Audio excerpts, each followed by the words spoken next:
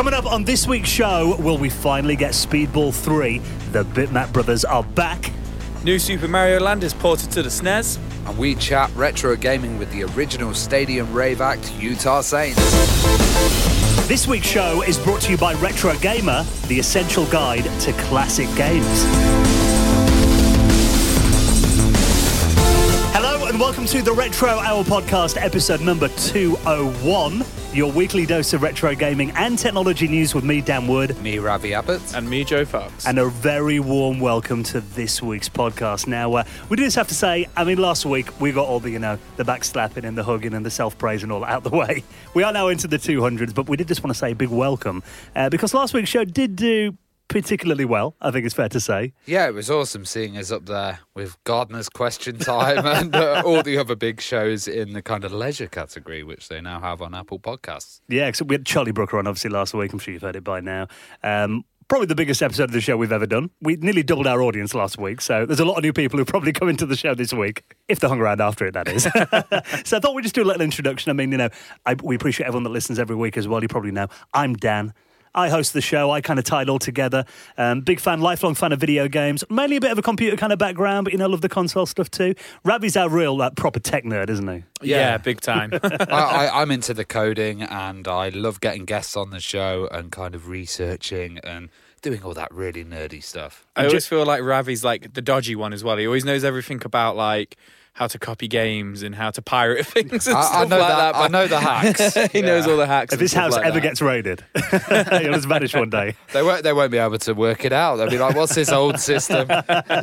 And Joe, our console lord, who also wears leather trousers. What? Leather trousers. Brings a rock and roll aspect to the show. I bring the rock and roll aspect to the show, apparently. But I don't wear leather trousers. But I guess I'm the console kind of guy, the 16-bit, 8-bit, 32-bit guy. And you're in a metal band. You should wear leather trousers. I don't wear leather trousers, but yeah, I'm in a metal band as well. Oh, what you wear? I can't see below the I'm desk. just wearing normal black jeans. He's wearing Y fronts. I don't even bother to get dressed. So, if you are new to the podcast, we come out every Friday. Welcome on board. And to everyone that's been there for the last 201 episodes, as it will be now, great to have you back again. Now, this week, following on from Charlie Brooker, a nice little start to the 200s, actually. We're keeping it going with, you can say, another couple of celebrity guests this week. Yeah, we're not taking our foot off the accelerator here. We've got some absolutely amazing guests. Utah Saints, one of the kind of greatest stadium rave acts. In the 90s, these guys were the original guys that went mental with samples. Yeah. And they got top 10 hits, but they did it all with an Atari ST. So it's going to be a really interesting talk. They were involved in a lot of gaming systems, stuff like the Philips CDI launch. They also were involved with the Mortal Kombat soundtrack. So that's pretty awesome. Joe loves his video game movies. I do love video game movies. There you go. There's a little bit more about me. Is Mortal Kombat one of your favourite films? Love it. The first one. Yeah. Well, these guys, you hear at the end of the film, actually, Utah Saints did a track in there. Stuff like, Wipeout, Carmageddon as well. Interesting you mentioned the Philips CDI launch they were involved in too, because that's quite an interesting story. And they are big video game fans too, so we're going to really nerd out about retro gaming and get some stories. Because what I love doing is, we get people on like Utah Saints and Charlie Brooker, for example. People don't naturally associate them with video games. But I think there is, as we kind of said last week, a lot of these kind of closet gamers out there have actually got a really interesting history. Well, you sit there and you watch some of their music videos and they've got the virtual reality headsets on, they've got references to titles and stuff, and it's all around that kind of gaming culture, but a lot of it's been forgotten because, it was back in the days and there was so much good stuff coming out at the time. You don't notice these tiny little details. And even their videos looked a lot like kind of demo rave. Oh, demo yeah. Even the logo, the Utah Yeah. Saints logo would spin around and it would go in and out of it, kind of like a gaming demo. So make sure you hang around for this, a really good one. Tim and Jez from the Utah Saints are going to be our special guests on the show in around 15 minutes from now. Now, before we get into the news, there's some really good stories that we need to talk about this week. Every week on the show, we bring you up to date with what's been happening in the world of retro gaming, along with a special guest. But we want to give a big thank you to a very loyal supporter of the Retro Hour podcast, and something we're a massive fan of as well, and this is our very good friends at the legendary, holding it in my hand here, Retro Gamer magazine. Now, Retro Gamer, of course, the only monthly magazine that you can walk in, pick it up off the high street. I love the fact that you can walk in at WH Smith or Asda or, little newsagent at the train station or whatever and pick up a copy of a magazine dedicated to our favourite hobby in the world, to retro gaming. Now, they give you exclusive access to classic developers, giving you behind-the-scenes stories about these games and these systems that you grew up playing, speak to the biggest names in the industry about this legacy they've left, and also get to revisit your favourite games of all time and uncover things you didn't know about them. Now, at the moment, their 200th issue is on the shelves. And one thing I love about Retro Gamer as well is, not only these incredible articles and reviews and making-ofs that they do, but also the opinion pieces.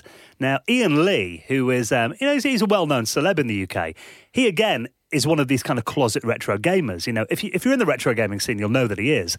But people who watched him at like the 11 o'clock show and stuff like that probably Yeah, wouldn't. I remember he did a great documentary called Fun Candy and also Fun Bandits, of course, on Channel 4. And he was on I'm Celeb, Get Me Out of Here as well. But actually he does a column every month in Retro Gamer. And this month he's talking about the fact that he's only just played Tetris for the first time. Oh, wow.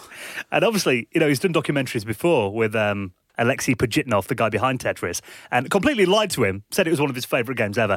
He only just played it for the first time this month. Yeah, because that was the actual documentary we mentioned. Yeah, Yeah. I remember the clip where he was showing him kind of the little tetronomes that it was based on. Well, he hadn't played it till this month. If you read this month's edition of Retro Gamer, you'll find out. Winging it the whole time. And Mr. Biffo, he's talking in there, this is a really interesting opinion piece, about the fact that console design today sucks.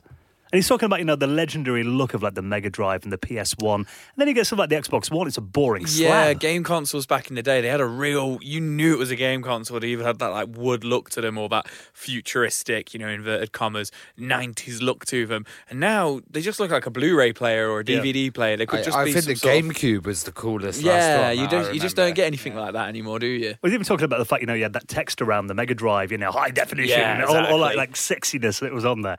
They also got a feature in here about bedroom coding, and being the 200th issue, there's a timeline of gaming from the 1960s onwards, starting at the creation of Space War, the first true video game, interviews with the guys like Al Acorn, Nolan Bushnell, so it is a real collector's edition if you're a fan of video games. Now, we want to give you a little offer because we think, you should be reading Retro Gamer magazine. So just for listeners of the Retro Hour podcast, this is what I want you to do.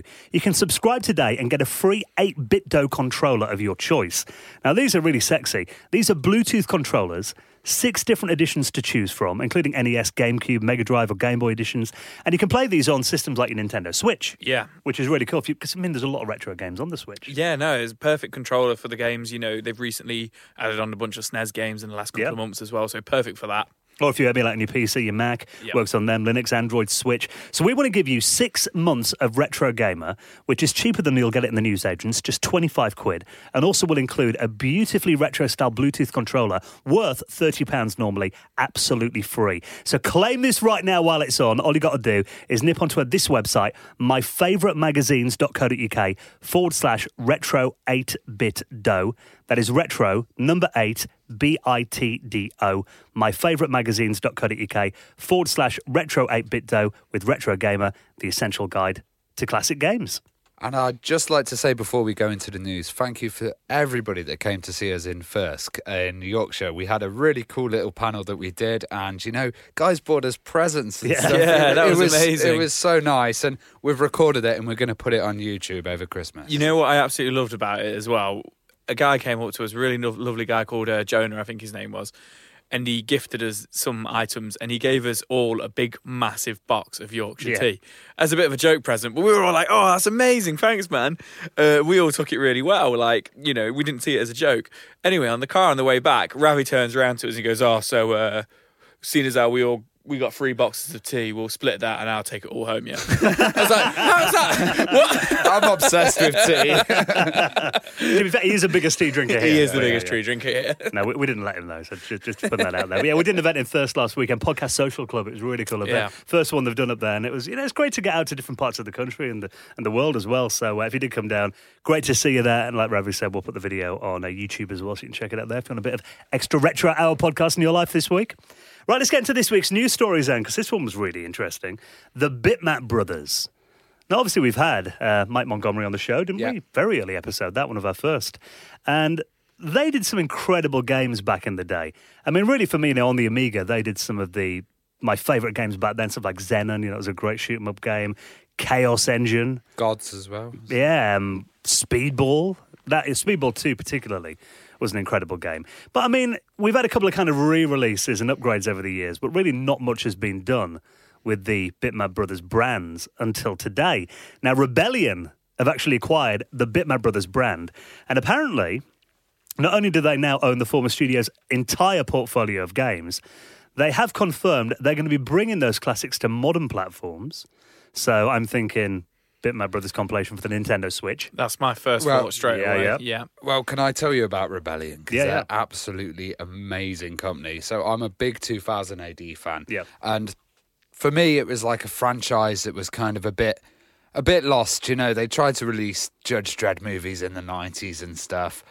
It was a bit lost, but when Rebellion took it on, they did an absolutely fantastic movie that came out. They've reduxed a lot of the games. So they've done Rogue Trooper Redux. They've also got Judge Dredd vs. Judge Death.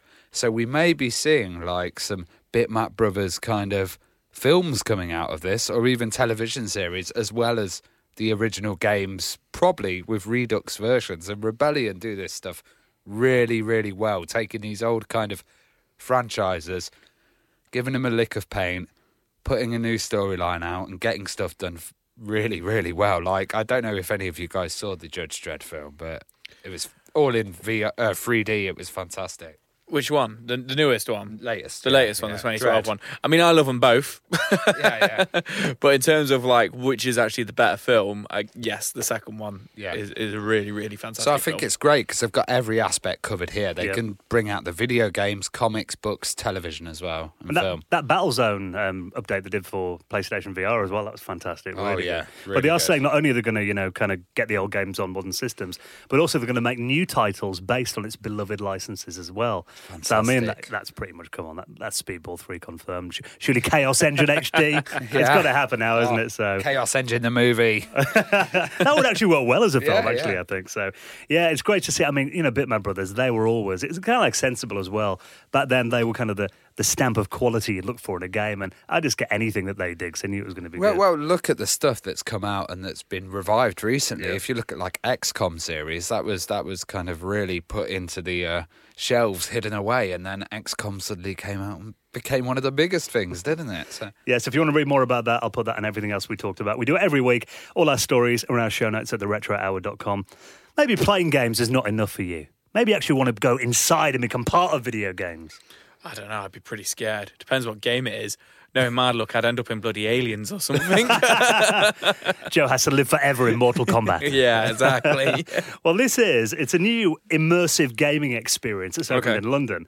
And this is essentially, they're calling this a digital arcade booth where you become part of classic games, including Pac-Man, which I think we talked about that recently, that being inside Pac-Man would be scary. It was like Florida, wasn't there? Pac-Man maze. A Pac-Man maze in Florida, which was over a Halloween they do every year. So that's interesting. There's one coming to London. But this looks really, really different. So Yeah. it's kind of mad. They've got these like visor headsets on, and at the top of them, they've got these like little aerial things, but they look like old school TV kind of antennas. Yeah, they look. I thought Rabbiteers. I assumed it was VR, but no. But no, and they're kind of moving around the room, and as they move around the room, or move their head, I guess, they're affecting how the game's played. It would be amazing to see how accurate this is, and it looks like it's like fully immersive. It's 360 all the way around them, video screens. Well, you walk into an empty room, and then apparently all these projectors come on, and they bring the room to life around you. Yeah. So then, you get, you become part of the game. You see it all around you. You are immersed in it. Multiplayer games in here. They've got stuff in there like, interactive games, challenges, memory tests, agility training as well. But also, you mentioned these antennas have got. That is so the system can track the player's position in the room. Okay. So it knows where they are. But it also means you can do stuff kind of like, you can play Breakout. And you become the paddle and move and stuff like that. So that looks awesome. And also you can be Pac-Man and run around and collect, coins and stuff like that while avoiding ghosts in the room. So this looks loads of fun, actually. And I always love stuff like this. I mean, admittedly, they are a bit of a gimmick, but I think for multiplayer, getting your mates together, going in here, it looks like such a And it's London South Bank and open to the public. Yeah, it's called Electronic Theatre, if you want to go visit it, open in London now. Now, another story that's been making the headlines everywhere and, hopefully not incurring the wrath of Nintendo because they do have a little bit of a habit for kind of stomping on fan projects It's like only this. a matter of time. Well, get it in there before Nintendo take it down, Joe. What's happened with Super Mario Land? So we've got a guy out here who's remained anonymous, which I think sometimes is the best thing to do when it comes to Nintendo. Very wise. Who has he has remade Super Mario Land, which is the original 1989 Game Boy version of Mario for the Super Nintendo, pretty much using assets from new Super Mario Brothers, for the Wii, the Wii U, and the Switch. And he's completely recreated the entire game by the looks of it. Like kind of not pixel for pixel, but like, sprite for sprite of Super Mario Land. So those people who are familiar with it, they got the Game Boy with Super Mario Land rather than Tetris, when a little bit later than Tetris. It looks superb, but apparently he's made it on his own from scratch using some, emulation and stuff like that. But he said it's not emulation or anything like that. It's running natively. It's running natively, yeah. But pretty much what it started out as is just a little, it's not. I'm going to call it a homebrew, but it's not a homebrew. He's made it from scratch. But it started out as just a little home project between him and his mates to celebrate the 30th. And I think somebody's pretty much dumped it online now by the looks of things. It looks pretty cool, and it runs really well. And it's even got like the bonus stage at the end of the level, with the ladders where you can pick if you're going to get the flower or the life, or do you know what I mean? It's pretty cool. It looks very Game Boy Advance to me, but also like Donkey Kong Country when they did the kind of scanning of the digitizing. Yeah. I mean, it does it reminds me of the DS version of, new Super Mario Brothers. Like, that's probably the closest I can describe it, because obviously it doesn't look anywhere near as polished as, let's say, Mario Maker, because you could claim it's been made in Mario Maker or something, but you can tell from just looking at it hasn't been made in that. Well, as with this, it might get taken down by Nintendo, but it hasn't been officially released for fans, but can be found on various forums and ROM sites. Yes. What were you saying about Dodgy Ravi. Dodgy Ravi, man. Dodgy Ravi over here. If anyone, just tweet Ravi if you want to get hold of it, unless you're Nintendo. Now, another title that's been really hyped in the world of retro, and it's another one of these projects that's been brought to life through fan passion, really, you could say. And this is Shenmue 3. And the reviews are in. It's getting good reviews. You see, this is the thing. Me and Ravi were talking about this earlier on. I live and breathe retro gaming and stuff like that in games. I didn't even know it was out yet. Right. So I've not seen, it's not like I've not been online this week or anything. I've been online, I've been on YouTube and stuff. I've not really seen any adverts for it. And the thing is, we spoke about this quite a few times on the show. Yeah. And it's just not stuck with me, the release date and stuff like that. So I'm a little bit disappointed in myself. But apparently it's not done too well so far. Well, it's weird because we've got an article here from the Metro, and they're kind of saying it fails to hit the top 10 of the latest UK sales chart, but it's still doing really well. And it's number 17, isn't it? Yeah, and I think you made a point as well that, there was 70,000 people that backed that as well, so maybe they're not actually does that include, counted as part does of that include those 70,000? Yeah. I don't think it will either. But at the same time, what you've got to remember is Shenmue 1 and 2 didn't set the world on fire. They were niche games. It was a slow burner, wasn't it? They were slow burners, and financially, in terms of critical acclaim, successful games, but in terms of financial games, I don't think they were that successful because they both had massive $100 million budgets, didn't they, or something mad like that. So I don't know. It's a tough one, but it looks nice. Yeah, because the Metro is is nice. saying it's barely made a ripple in the UK physical sales charts at the moment. I think again though, you were looking through the games that are in there. It's your Call of Duties. Yeah, and Mario Kart is still in there. But that's also physical sales as well. Actual. Yeah. I mean, like you say, that's the disappointing thing. I'm looking through the top 10 chart, and Mario Kart 8 Deluxe is still number 7, and Minecraft is still number 8. Yeah, I can believe that though. Yeah, I can believe that as well. But it is. I guess it's a little bit disappointing to see that Shenmue hasn't overtaken that, because how many people are, you got to think if they're still in there, it's not like there's millions of people buying them games. Number 1's Call of Duty, number 2's a new Star Wars game. Yeah, millions of people are buying those games right now, but there isn't millions of people out there currently buying Mario Kart 8. You know what I think that is? I think because obviously people are going out buying Christmas presents now. And if you're buying a Switch... could be that. Yeah, could be that. You're going to get that, aren't you? Yeah. So it's interesting. I mean, essentially this Shenmue 3, it's a big indie game, really. It was crowd supported, the fact that it's even in the top 20, I think, is impressive. When you get up against games like that. So if you have played it, let us know what you think of it. We're on social media as well, of course. You can tweet us anytime, at RetroOUK. Now, before we get into our chat this week with the Utah Saints, it's going to be a good one. The internet is obviously something that we spend a lot of time on these days, but it turned out, back in the day, a lot of people in Britain weren't that confident that the internet would ever be a thing. No, this is kind of crazy if you look at it now from our perspective. But there's an article here in The Sun that's talking about how there was a poll in the 90s that actually researched, adults and the use of the internet. And a lot of them were kind of saying, this is just going to be a small, little, quick thing. I've got some quotes here. And Michael Graham, 66 from Leeds, confessed he wasn't sure about the internet in the early days. He thought it was something more likely to be in sci-fi programmes like Star Trek, and it shouldn't be in the homes of the nation. There's loads of little... I agree with him. Yeah, quotes like this. And, if you think about it, like, a lot of people thought it would be very hard for the older generations to get adapted to this new technology. And we've had to learn a hell of a lot. I think even the generations that are coming up after us aren't going to probably have as much understanding as the internet as the original people in the kind of .com boom, because they saw it come from scratch to kind of what it is nowadays. Yeah, it's an interesting point. So I guess, we've got experience of building GeoCities pages and Notepad and that back in the day. I guess now if you're a kid, the internet's just there, isn't it? It's like TV. You maybe, I don't know if you take it for granted almost. It's just always there. It's just, like you say, I guess it's a difficult one because back in the day, people, decades ago and stuff, they would have seen TV in the same respect. Some people would have done, but like you say, now people, younger people and stuff like that, the internet's just the internet. It's just there, and everything's so connected. Like smart meters, light bulbs, house, light bulbs, absolutely everything. Washing machines on Wi-Fi. And I can see what these guys are saying. I mean, you've got to put, like you said, in perspective. This was done back in the 90s, and a lot of these people are talking about. I mean, they're already in the 60s and stuff. Then what we class as silver surfers, I believe, are actually a big demographic online these days. But I mean, you probably would think it's, if you didn't grow up with computers and stuff, I can see why people might have thought it's just a bit of a novelty. So when the internet first came around, do you remember they were selling it as the internet? It was the information superhighway. Yeah. So you go on it, just be like, encyclopedias and stuff like that. So you wouldn't think that it would be as ingrained in our life today. Well, a lot of people were saying, when it first came out, it seemed like it was a governmental service or it was a service for researchers. Or like it wasn't library books. Yeah, and it wasn't something for fun. No, I guess so, yeah. Right, we've got our retro picks coming up in just a minute, and we'll go through this week's Hall of Fame as well. Enjoying the show? Why not check out some other great retro gaming podcasts like Retro Asylum, RGDS, Maximum Power Up, Arcade Attack, Arcade Perfect, and the 10 Pence Arcade. See, it's not just us. There are plenty of other retro gaming podcasts out there if you want to get your fix throughout the week as well. So all you've got to do is give them a quick search in your favourite podcast app. You'll find them. Now, let's give a big thank you to the people who allow us to come in and do the Retro Hour podcast for you every single Friday.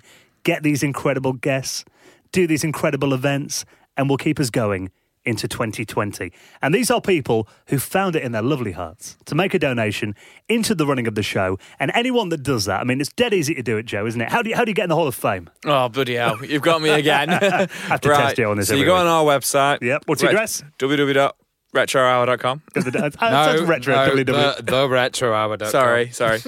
So, theretrohour.com. It'll learn, yeah. I'll get there eventually one day. You see, this just goes to show how often I donate. And you have got a supporters tab in the top corner. You click on there and literally you can support through PayPal, any currency, you name it. Any sum of money goes directly straight back into the running of the show. There you go. What do you think? B minus? Yeah. On the test? Just needs to get the URL right. Yeah, get the URL right, yeah. We'll test you next week again. Yeah. So, exactly like Joe said, it's essentially a tip jar. So if you like what we do, throw a couple of quid in there, a couple of dollars, a couple of euros. Keeps us going into 2020. And for doing that, you'll get a shout on the show, just like Christian Dish, Peter Matheson, Gareth Murphy, and Tom Fitzgerald, who all made donations into the running of the show. And you can do the same at theretrohour.com. That's the one. Right, let's do our retro picks. Now, these are every week. We do a little retro recommendation, stuff we've seen during the week. It could be videos, it could be games, it could be articles we've read. Kind of something that's maybe not, doesn't deserve a full news story. It's not that big, but something we find interesting.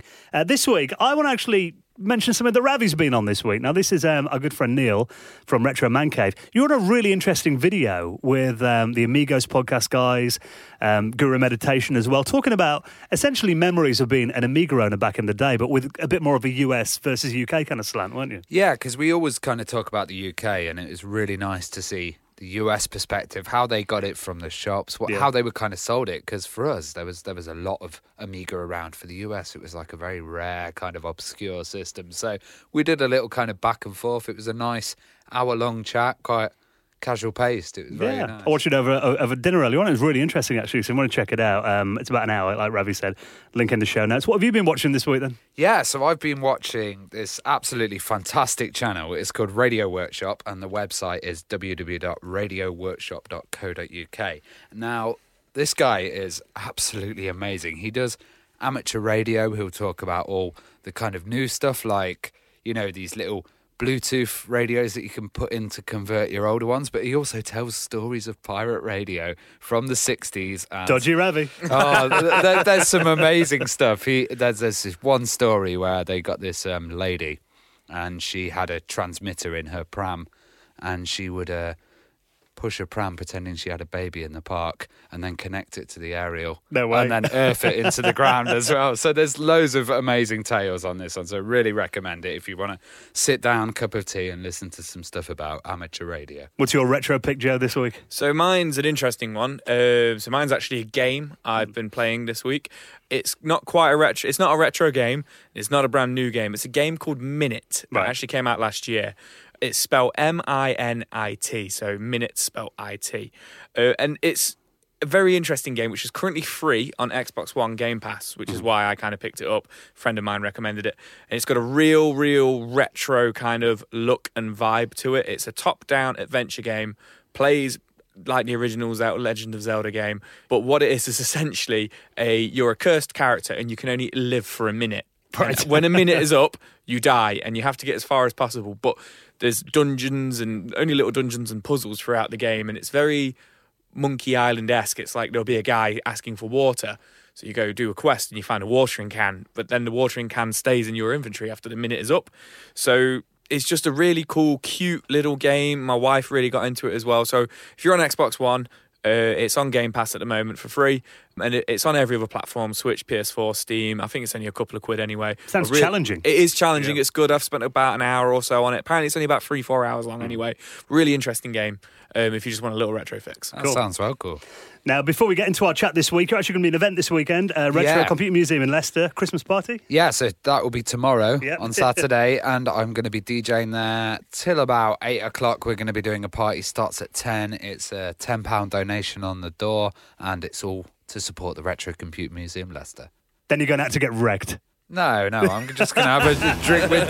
Don't make me sound too bad. Dodgy Ravi gets wrecked. A few nice drinks in town afterwards. Yeah. I can't make it. I'm out with the family. I'd rather be at the Retro Computer Museum than out with the family. But yeah, if you are going down, have an amazing time. I'll put a link to everything we mentioned there in our show notes at theretrohour.com.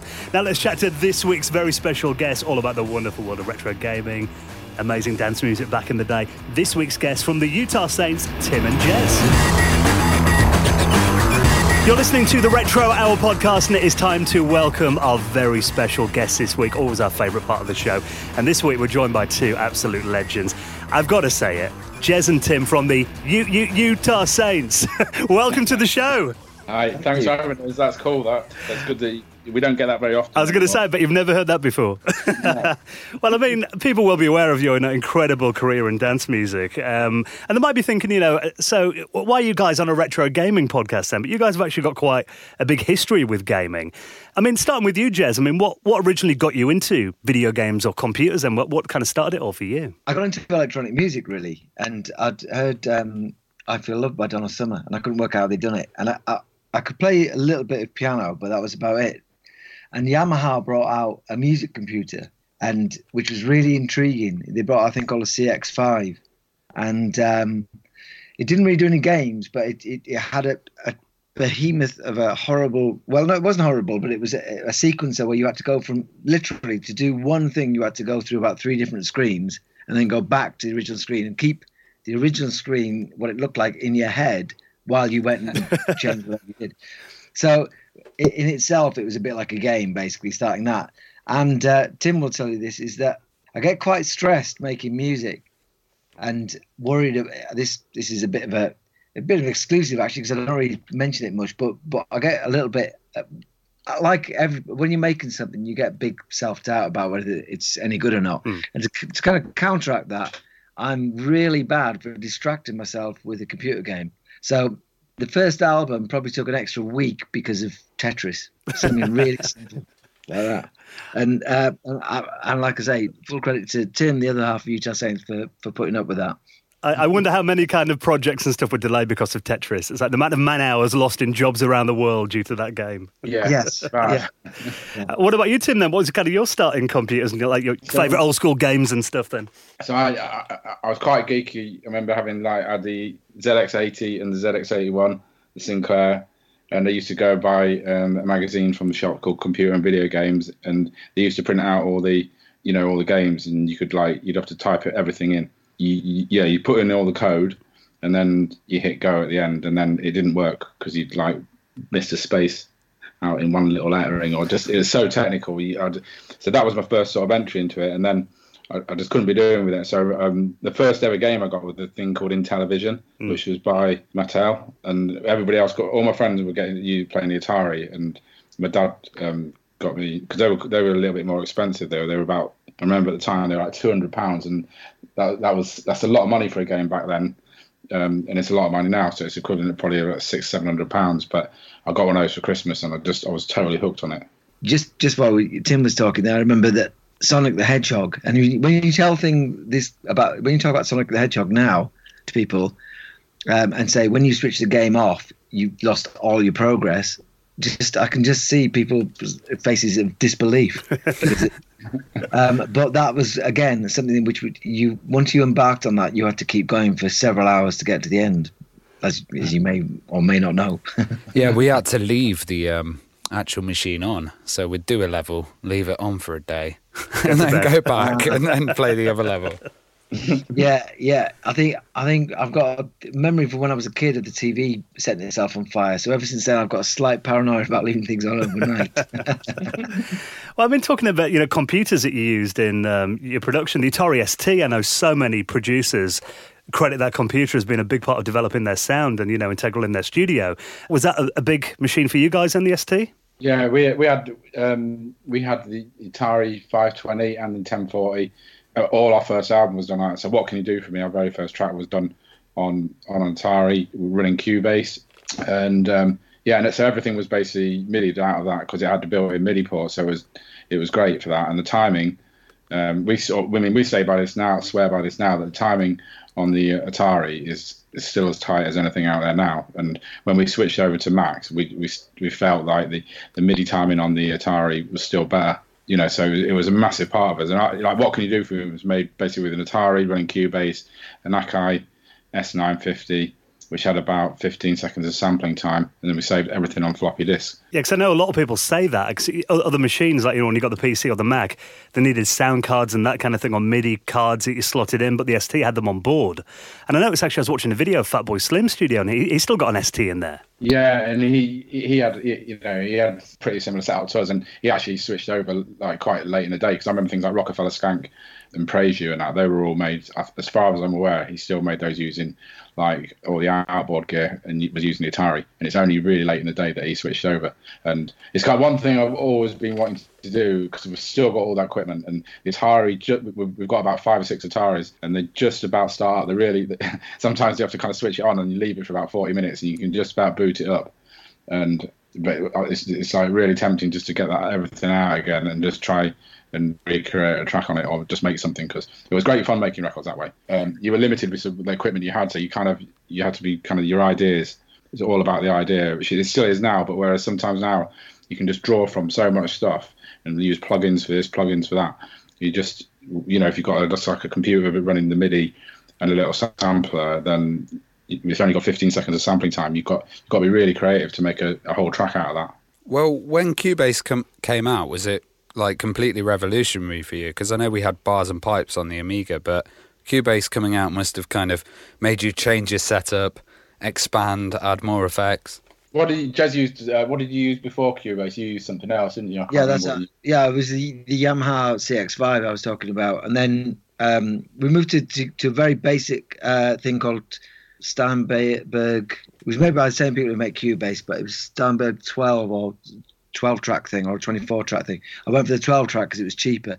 But basically, I mean, the reason the Atari was kind of, completely solid was that it had a MIDI port out, and you just ran a sequencer from the Atari, and then everything else was chained together with a whole kind of labyrinth of MIDI cables.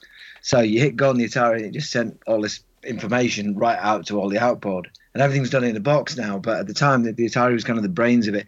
And it was a big shift for us because it meant that we could do more tracks and we could work a little bit quicker as well. So it was the early Cubase was a real revolutionary shift. And I think there is something about using real hardware as well. I mean, I think Chemical Brothers' recent album, they went back to using physical hardware rather than, just Pro Tools, that kind of thing. So yeah. I guess there is something like, a bit warmer about using actual hardware. There's a massive revival. I mean, if you look at the moment, there's a company called Behringer, and I was talking to Jazz about this earlier today, a company called Behringer, and they've made like clones of everything, like the 303, the Roland 808, and they're well made and they're really good. And they made a Moog one as well, and an SH101 Roland and stuff. So all the classic analog units that were brought out in the day that people were using, you can get modern day versions of them now, which are all really, really good. And so there's a massive revival on that. And people kind of went through a period of using loads and loads of plugins, but I think it is going back to a lot more hardware now. Well, talking about that, you kind of mentioned you've still got your STs. Do you dust them off and pull them out when you need to do a remix, load up the original sound files? Yeah, we do. Because a few years ago we did a remix of, we brought What Can You Do For Me out again in 2011, and we had to get the Atari out then and just to try and get the MIDI stuff. And a lot, it's scary though, because literally 50% of your floppy disks, you just load them and it'll say bad data, and that's game over. So sometimes, luckily, we did make quite a few backups in the day, but half the stuff has just gone through time, and half of it is still there. So if we can find it and track it down, then we use it again. But we did save absolutely everything. We've got all the DATs and we've got all the floppies. But like I say, half of them have kind of just worn out basically over time. That's the thing with physical media, though, isn't it? It's got a shelf life. It has, and I think. It's weird though, because I think it'd be interesting to see what happens with digital stuff, because I think people will lose loads of stuff as well, because computers. A lot of people still don't. I mean, it's the most basic thing, but a lot of people don't back up the hard drives, and then you can just store everything on, like music, photos, everything, and then suddenly a computer can die, and you can just lose everything. And I think there'd be a massive void, looking back in the future of stuff that's just missed.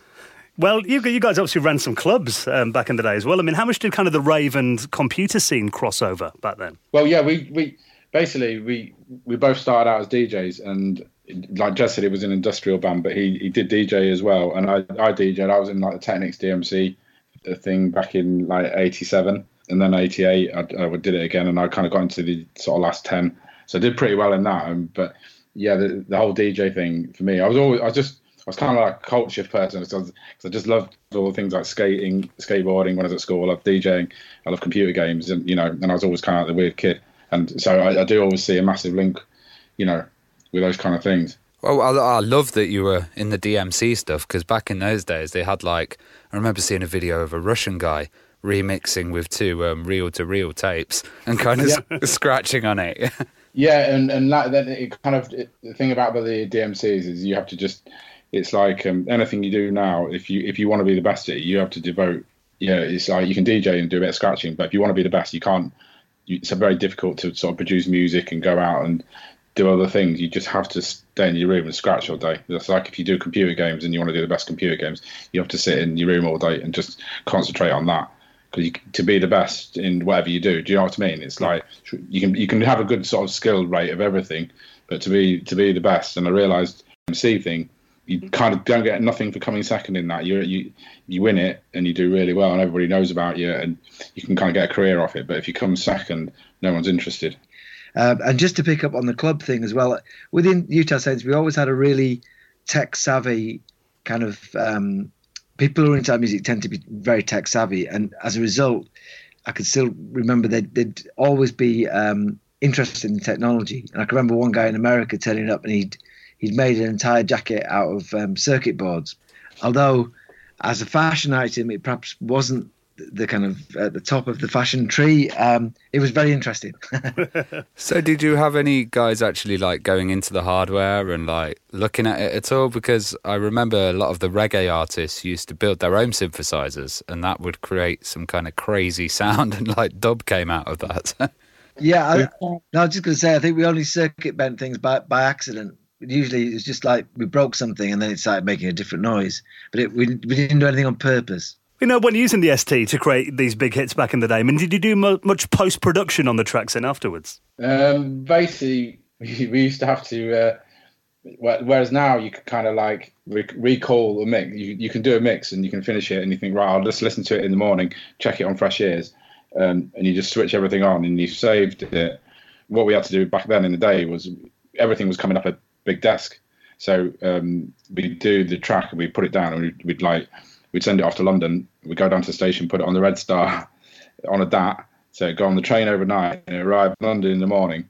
And then sometimes if we had to get on with another job in between, we'd have to just almost like take a photo of the desk. We'd want to get on with something else. And if someone came back and go, oh, you need to go back to that mix and change it, we'd have to try and replicate what we had exactly. We'd never get it exactly the same. Well, also, where did you guys get those kind of screaming crowd samples from? Because I used to play a lot of games and like when you'd win, a screaming crowd sample would come up that sounds pretty similar to the ones that's in a lot of tunes. Allegedly similar. Allegedly. we couldn't possibly tell you where we got our crowd samples from. So allegedly things sound similar. Back when we started, there was a lot of confusion about sampling, and people used to say, oh, you could take this much and it's fine, you could sample 2 seconds or whatever, but that's never been the case. Every sound is copyrighted once it's embedded, so we would never, of course, sample something that we weren't supposed to. But again, I've just remembered something about the tech savvy audience as well, is that what I can tell you, and again, I don't think we've told anybody this, but Steve Lamacq used to be on Radio 1, and he used to do it was the earlier days of the internet, so I don't know when it would have been, maybe late 90s, something like that. And he used to do a thing where you could vote for a track, and he would play the track that got the most votes would get played. And I can't remember. But anyway, they had 4 tracks, and it was all a bit of kind of just a bit of fun, really, because he always used to play all 4 tracks anyway. It's just that whichever one won, he would play at a certain time. And then so some of our more tech-savvy kind of people who are into Utah Saints would somehow manage to make some little JavaScripts, which they then could just leave on all night. So if we got involved with, say, a couple of guitar bands and there was a competition to who got the most votes, they would get like, I don't know, 1,000 or maybe 1,200, and ours would be pushing 20,000 because we had this little JavaScript going all night. So, there was definite advantages of having a kind of that link between technology, games, and just generally people who are interested in technology. Well, speaking of games, I mean, if people have a look on YouTube, and I'll put a link in our show notes, you're actually on Games Master. Now, you're on there, and you actually won a golden joystick. Yeah. Tim won the golden joystick. Yes. I'm over it now, but Tim won it.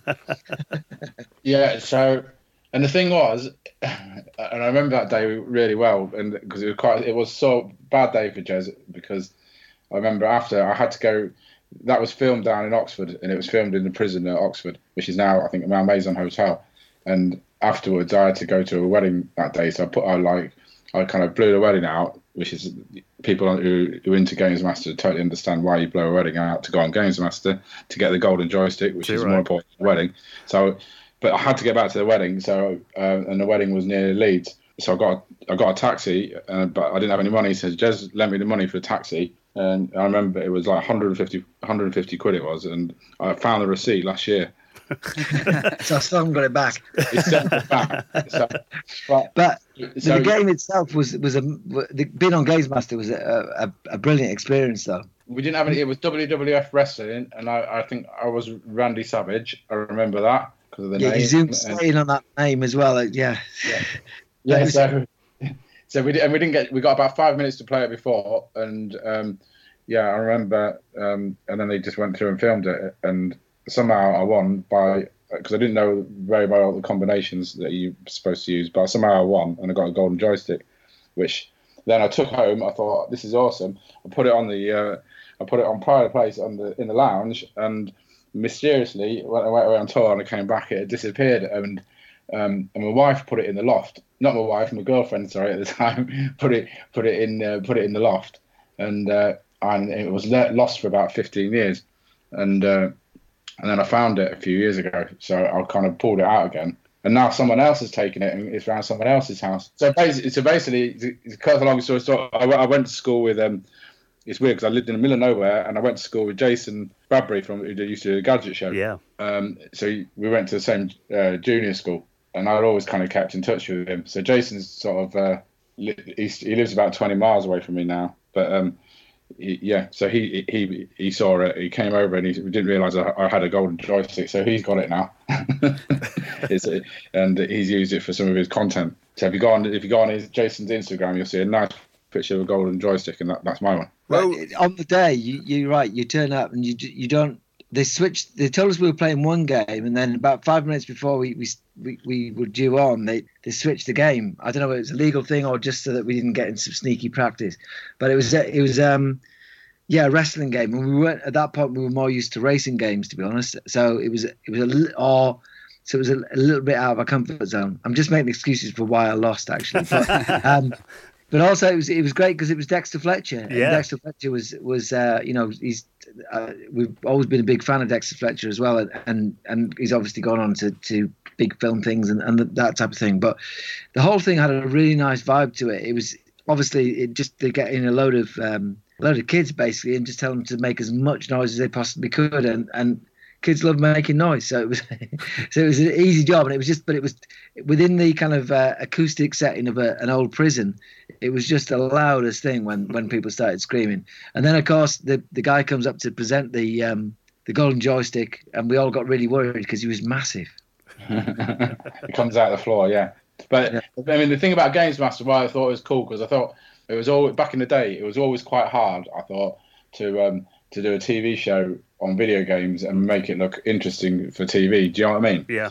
Because like technology-wise and just the way things worked on telly, just to make it look exciting and and make a success out of a program, because it ran for quite a few years. I thought, and that was kind of like one of the early first shows that did that, and actually managed to get computer games onto sort of primetime TV. Well, also talking of primetime TV, kind of Something Good got really popular, and it was used as the opening for the 1992 Barcelona Olympics by the BBC. That must have been pretty amazing to be sitting watching the Olympics and hearing your tune coming out.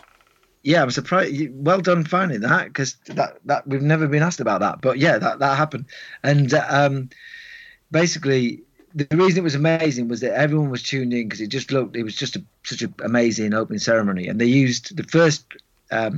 I've always been a big fan of the band Queen, and the first track they used was Freddie Mercury singing Barcelona, and then it segued into our track. So it was just, I think with Utahs, we're always about moments. We always really try and make some kind of moment musically, and that was a big moment for us because it was just such a very emotional kind of opening with the music on there. It's fantastic.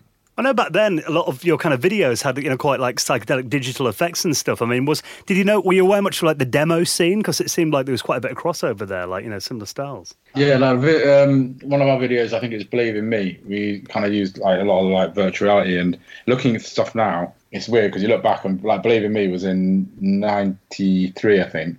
So I look back at the video now, and what we were kind of wanting to do, because we had lots of ideas of stuff we wanted to do, but we felt the technology kind of wasn't where we kind of envisaged it in our head of what the ideas we wanted to do. So it was frustrating. So kind of did, and obviously we're working within limited budgets. Yeah, I mean, we were always trying to get to, it was, I mean, when we look back, it was pretty frustrating, to be honest, because we always had loads of ideas for things, but it was just so expensive to do. And it looks ridiculous now when you think of how expensive it was. So in an effort to get around that, actually, we put an advert out saying, do you want to be in Utah Saints? Tell us what you do, basically. and we'll try and make something happen. But that kind of backfired. We thought we were being really smart by putting adverts in random places. Like we put one in Farmers Weekly and as well as the music papers and the tech magazines and stuff. And we got quite a lot back in the day, letters. Quite a lot of letters. And through that, we did get a couple of people who were sort of making fairly, at the time, cutting edge things, mostly on Amiga, actually. Amiga used to be good for kind of those computer graphic visual things. Yeah. Because the guy did when we went on tour. I mean, at the time, it was cool because we just took the TV screens and we placed them all over the stage. And we got a friend of ours to do some visuals and that, and he did them all on the Amiga. But it was cool because we wanted to create an effect like the whole stage was moving left to right. So at the time, it was kind of, for the budget we had and what we were doing, it was quite cutting edge. But, whereas now look at Eric Prydz and the Chemical Brothers, what they're doing, and, it's like mind-blowing. Yeah, and mentioning the Amiga there as well, there was a game for the A500, Burning Rubber, and they had a really cool Utah Saints intro. I remember that. How did that happen?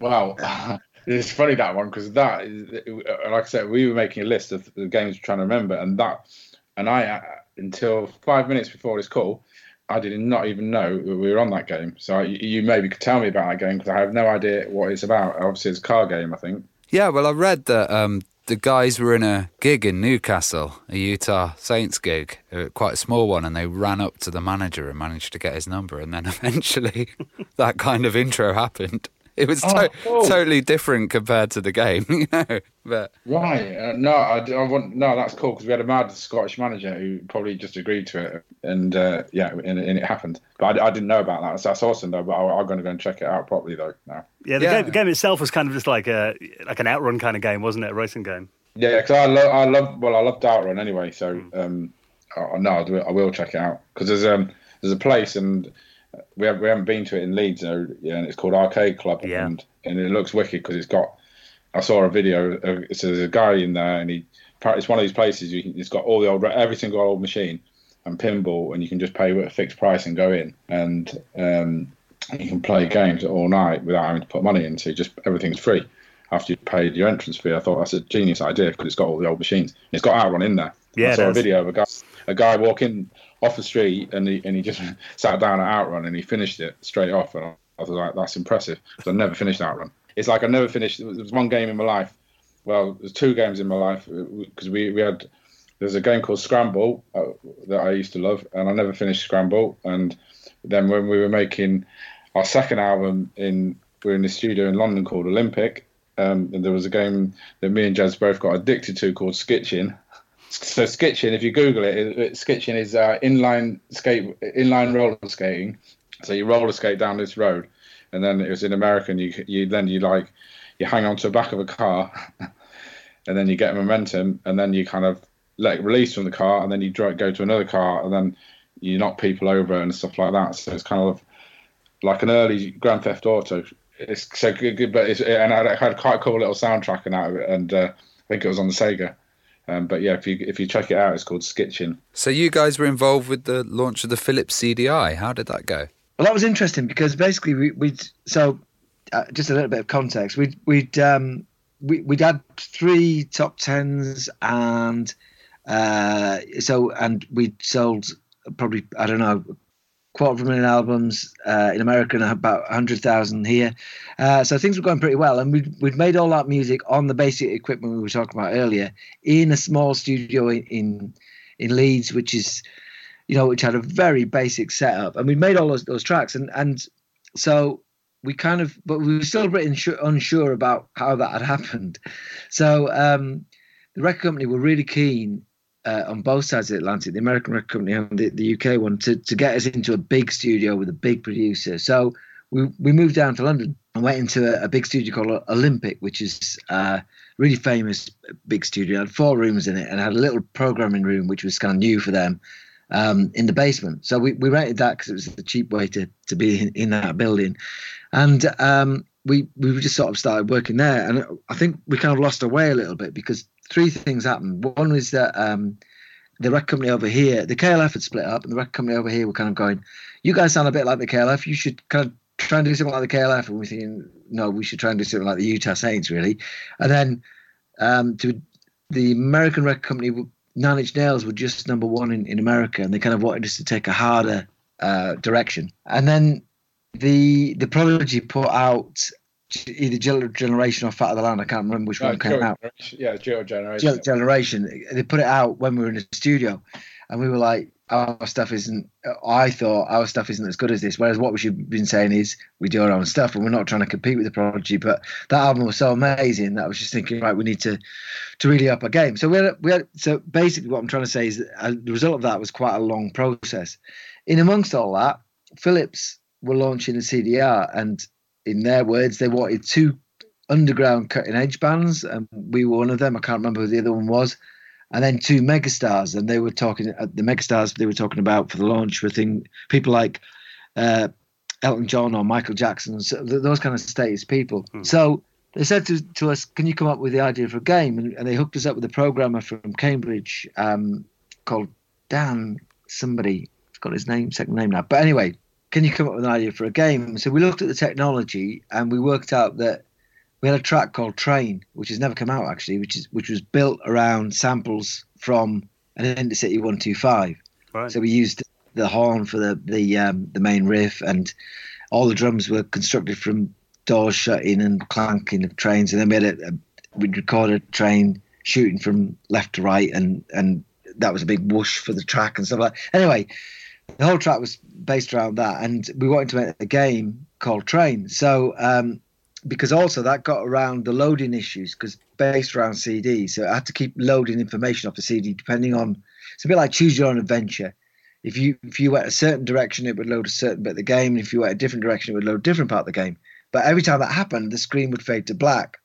So to get around that, because we didn't want that in our game we were associated with, we based it around a train and said that every time the train went into a tunnel, everything went completely black. But what actually it was doing was loading up the next part of the game. Anyway. So we found ourselves in London with Philips in one of their big exec rooms, me and Tim and our manager, and a lot of people. I don't know. I think they were quite high-ranking people. There were a lot of suits going on in this meeting, and they just asked us to kind of give a load of ideas to get this. We just gave them loads of crazy ideas, and yeah. So I can remember about 3 of them, and this is like early '90s. So bear in mind, none of this kind of existed. But we were saying, right, we want to make a game that takes in your entire peripheral vision. So it's got some kind of combination of, we hadn't thought of a curved screen, but we thought of a combination of about 8 screens going around your head sort of thing. So that it was an immersive experience. And then we wanted to, again, it shows at the time, but we wanted to plug something into the printer port that you put on your tongue that gave you little electric shocks. So you tasted and smelt things as you went through the game. And then I always remember this because off the top of my head, we just said, bit like electronic chewing gum, and I just remember about 5 people all writing down electronic chewing gum. so we were really, really excited about the launch of that. And of course, then what happened was our album got delayed. The CDI testing it just got usurped by Nintendo and those kind of things coming out. So it was a shame because it was quite a good idea, and a lot of money. Philips put a lot of money into the R&D of it, but it never quite got to where it should. Yeah, I think I remember reading they lost like $1 billion on CDI. Wow. Yeah, but they really tried. Get any of that. I really want to play the tongue taser game, though. That sounds awesome. Yeah. No, because at the same time, I remember because we renegotiated our contract, and I remember sitting in the meeting and we were trying to get something in our contract for. Because they did different royalty rates for CDs and cassettes and vinyl, and we were trying to negotiate a royalty rate because we said in the future there'll be no moving parts, and they were like nah, and they wouldn't put anything in. So obviously now music's on USB, and but at the time they were like, no, that's not going to happen. Yeah, we were trying to present. It's called future formats, and we were trying to generally future formats to recoup R&D in record contracts. Generally, future formats would have a 0 royalty rate, and so basically you kind of said, if something new comes along, we won't take any royalties on it. And as Tim said, we were sitting there going, at some point there might even be music players without any moving parts, and that kind of got dismissed as never going to happen, like Tim said. So it was a weird time to be involved in technology because the ideas were kind of moving faster than the technology could keep up with, if that makes sense. Also, Mortal Kombat was a hell of a game as well. And you guys were involved in the movie soundtrack, doing a Utah Saints kind of take on it. Yeah, that's kind of partly how this thing came around, actually, because I was talking to a guy, a really cool DJ called Lee Futurecast, and he hit me up the other week, and he said, "Were you involved in Mortal Kombat?" Because he didn't know, and I said, "Yes, we were." And I was talking about it, and then he sent me this little video clip, and I nothing about this thing called trackers, where people kind of recreate original movie, original video games on a tracker. And so he sent me this clip of somebody playing the track from the Mortal Kombat soundtrack that we did for the end of the movie. And he said that people were kind of discussing this on a forum in the dark depths of the internet. So, it was really cool that we did it. Now, I'm really pleased we did it. But at the time, both me and Jazz didn't want to do it because we didn't like the riff from the game. And we had to use the riff from the game, you see. So finally, we thought, okay, we'll do it. So we went into the studio outside Leeds and spent 2 or 3 days on it. And then it ended up being on soundtrack. And funnily enough, that is... Out of all the, we've been on lots of compilations. We've got quite a few gold discs, silver discs, and that. It's the first time we've ever actually got a disc. So it had pride of place in our studio because the actual soundtrack ended up selling over 1 million copies. Were you fans of the game? Yes. We had it on the Mega Drive.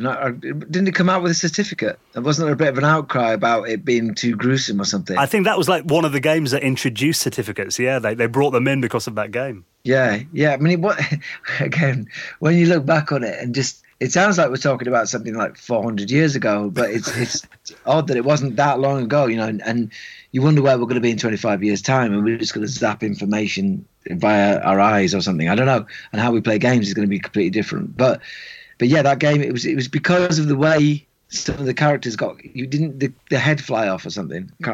Fatality moves, you could rip the spine out and all sorts. Yeah, that was it.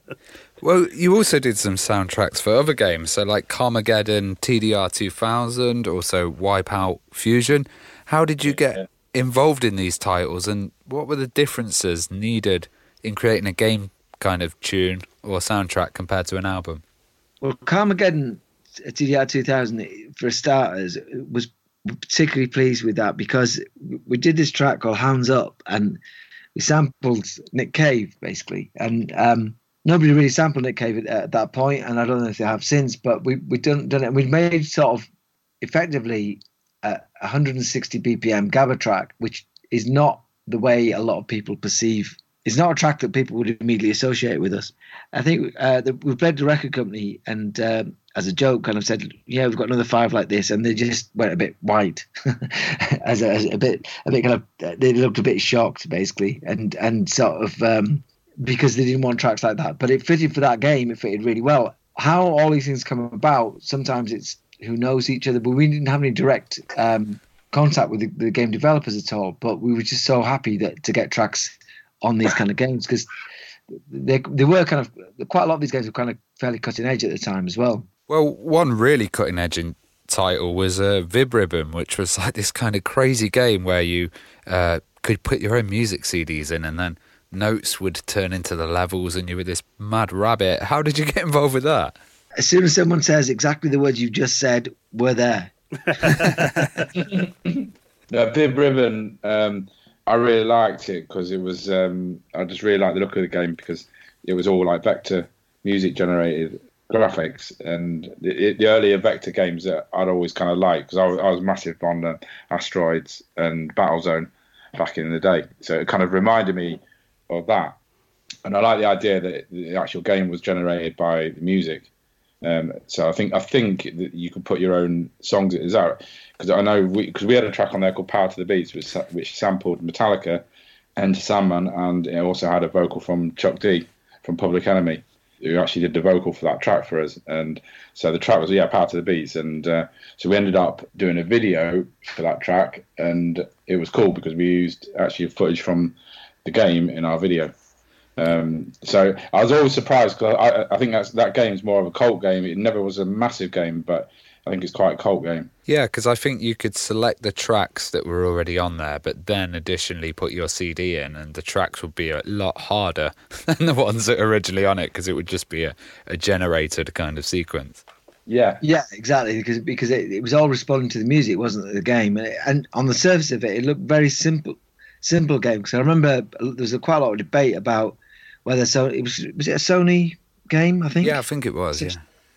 Yeah, and there was a lot of debate about whether or not it was too simple for a game, and it wasn't. The graphics were too basic, but it was a really addictive game as well. It was really clever. Well, guys, you've always been at the cutting edge. It's been wonderful to kind of get these stories about, your history and the amazing experiences that you've had during your career. What were you guys working on at the moment then?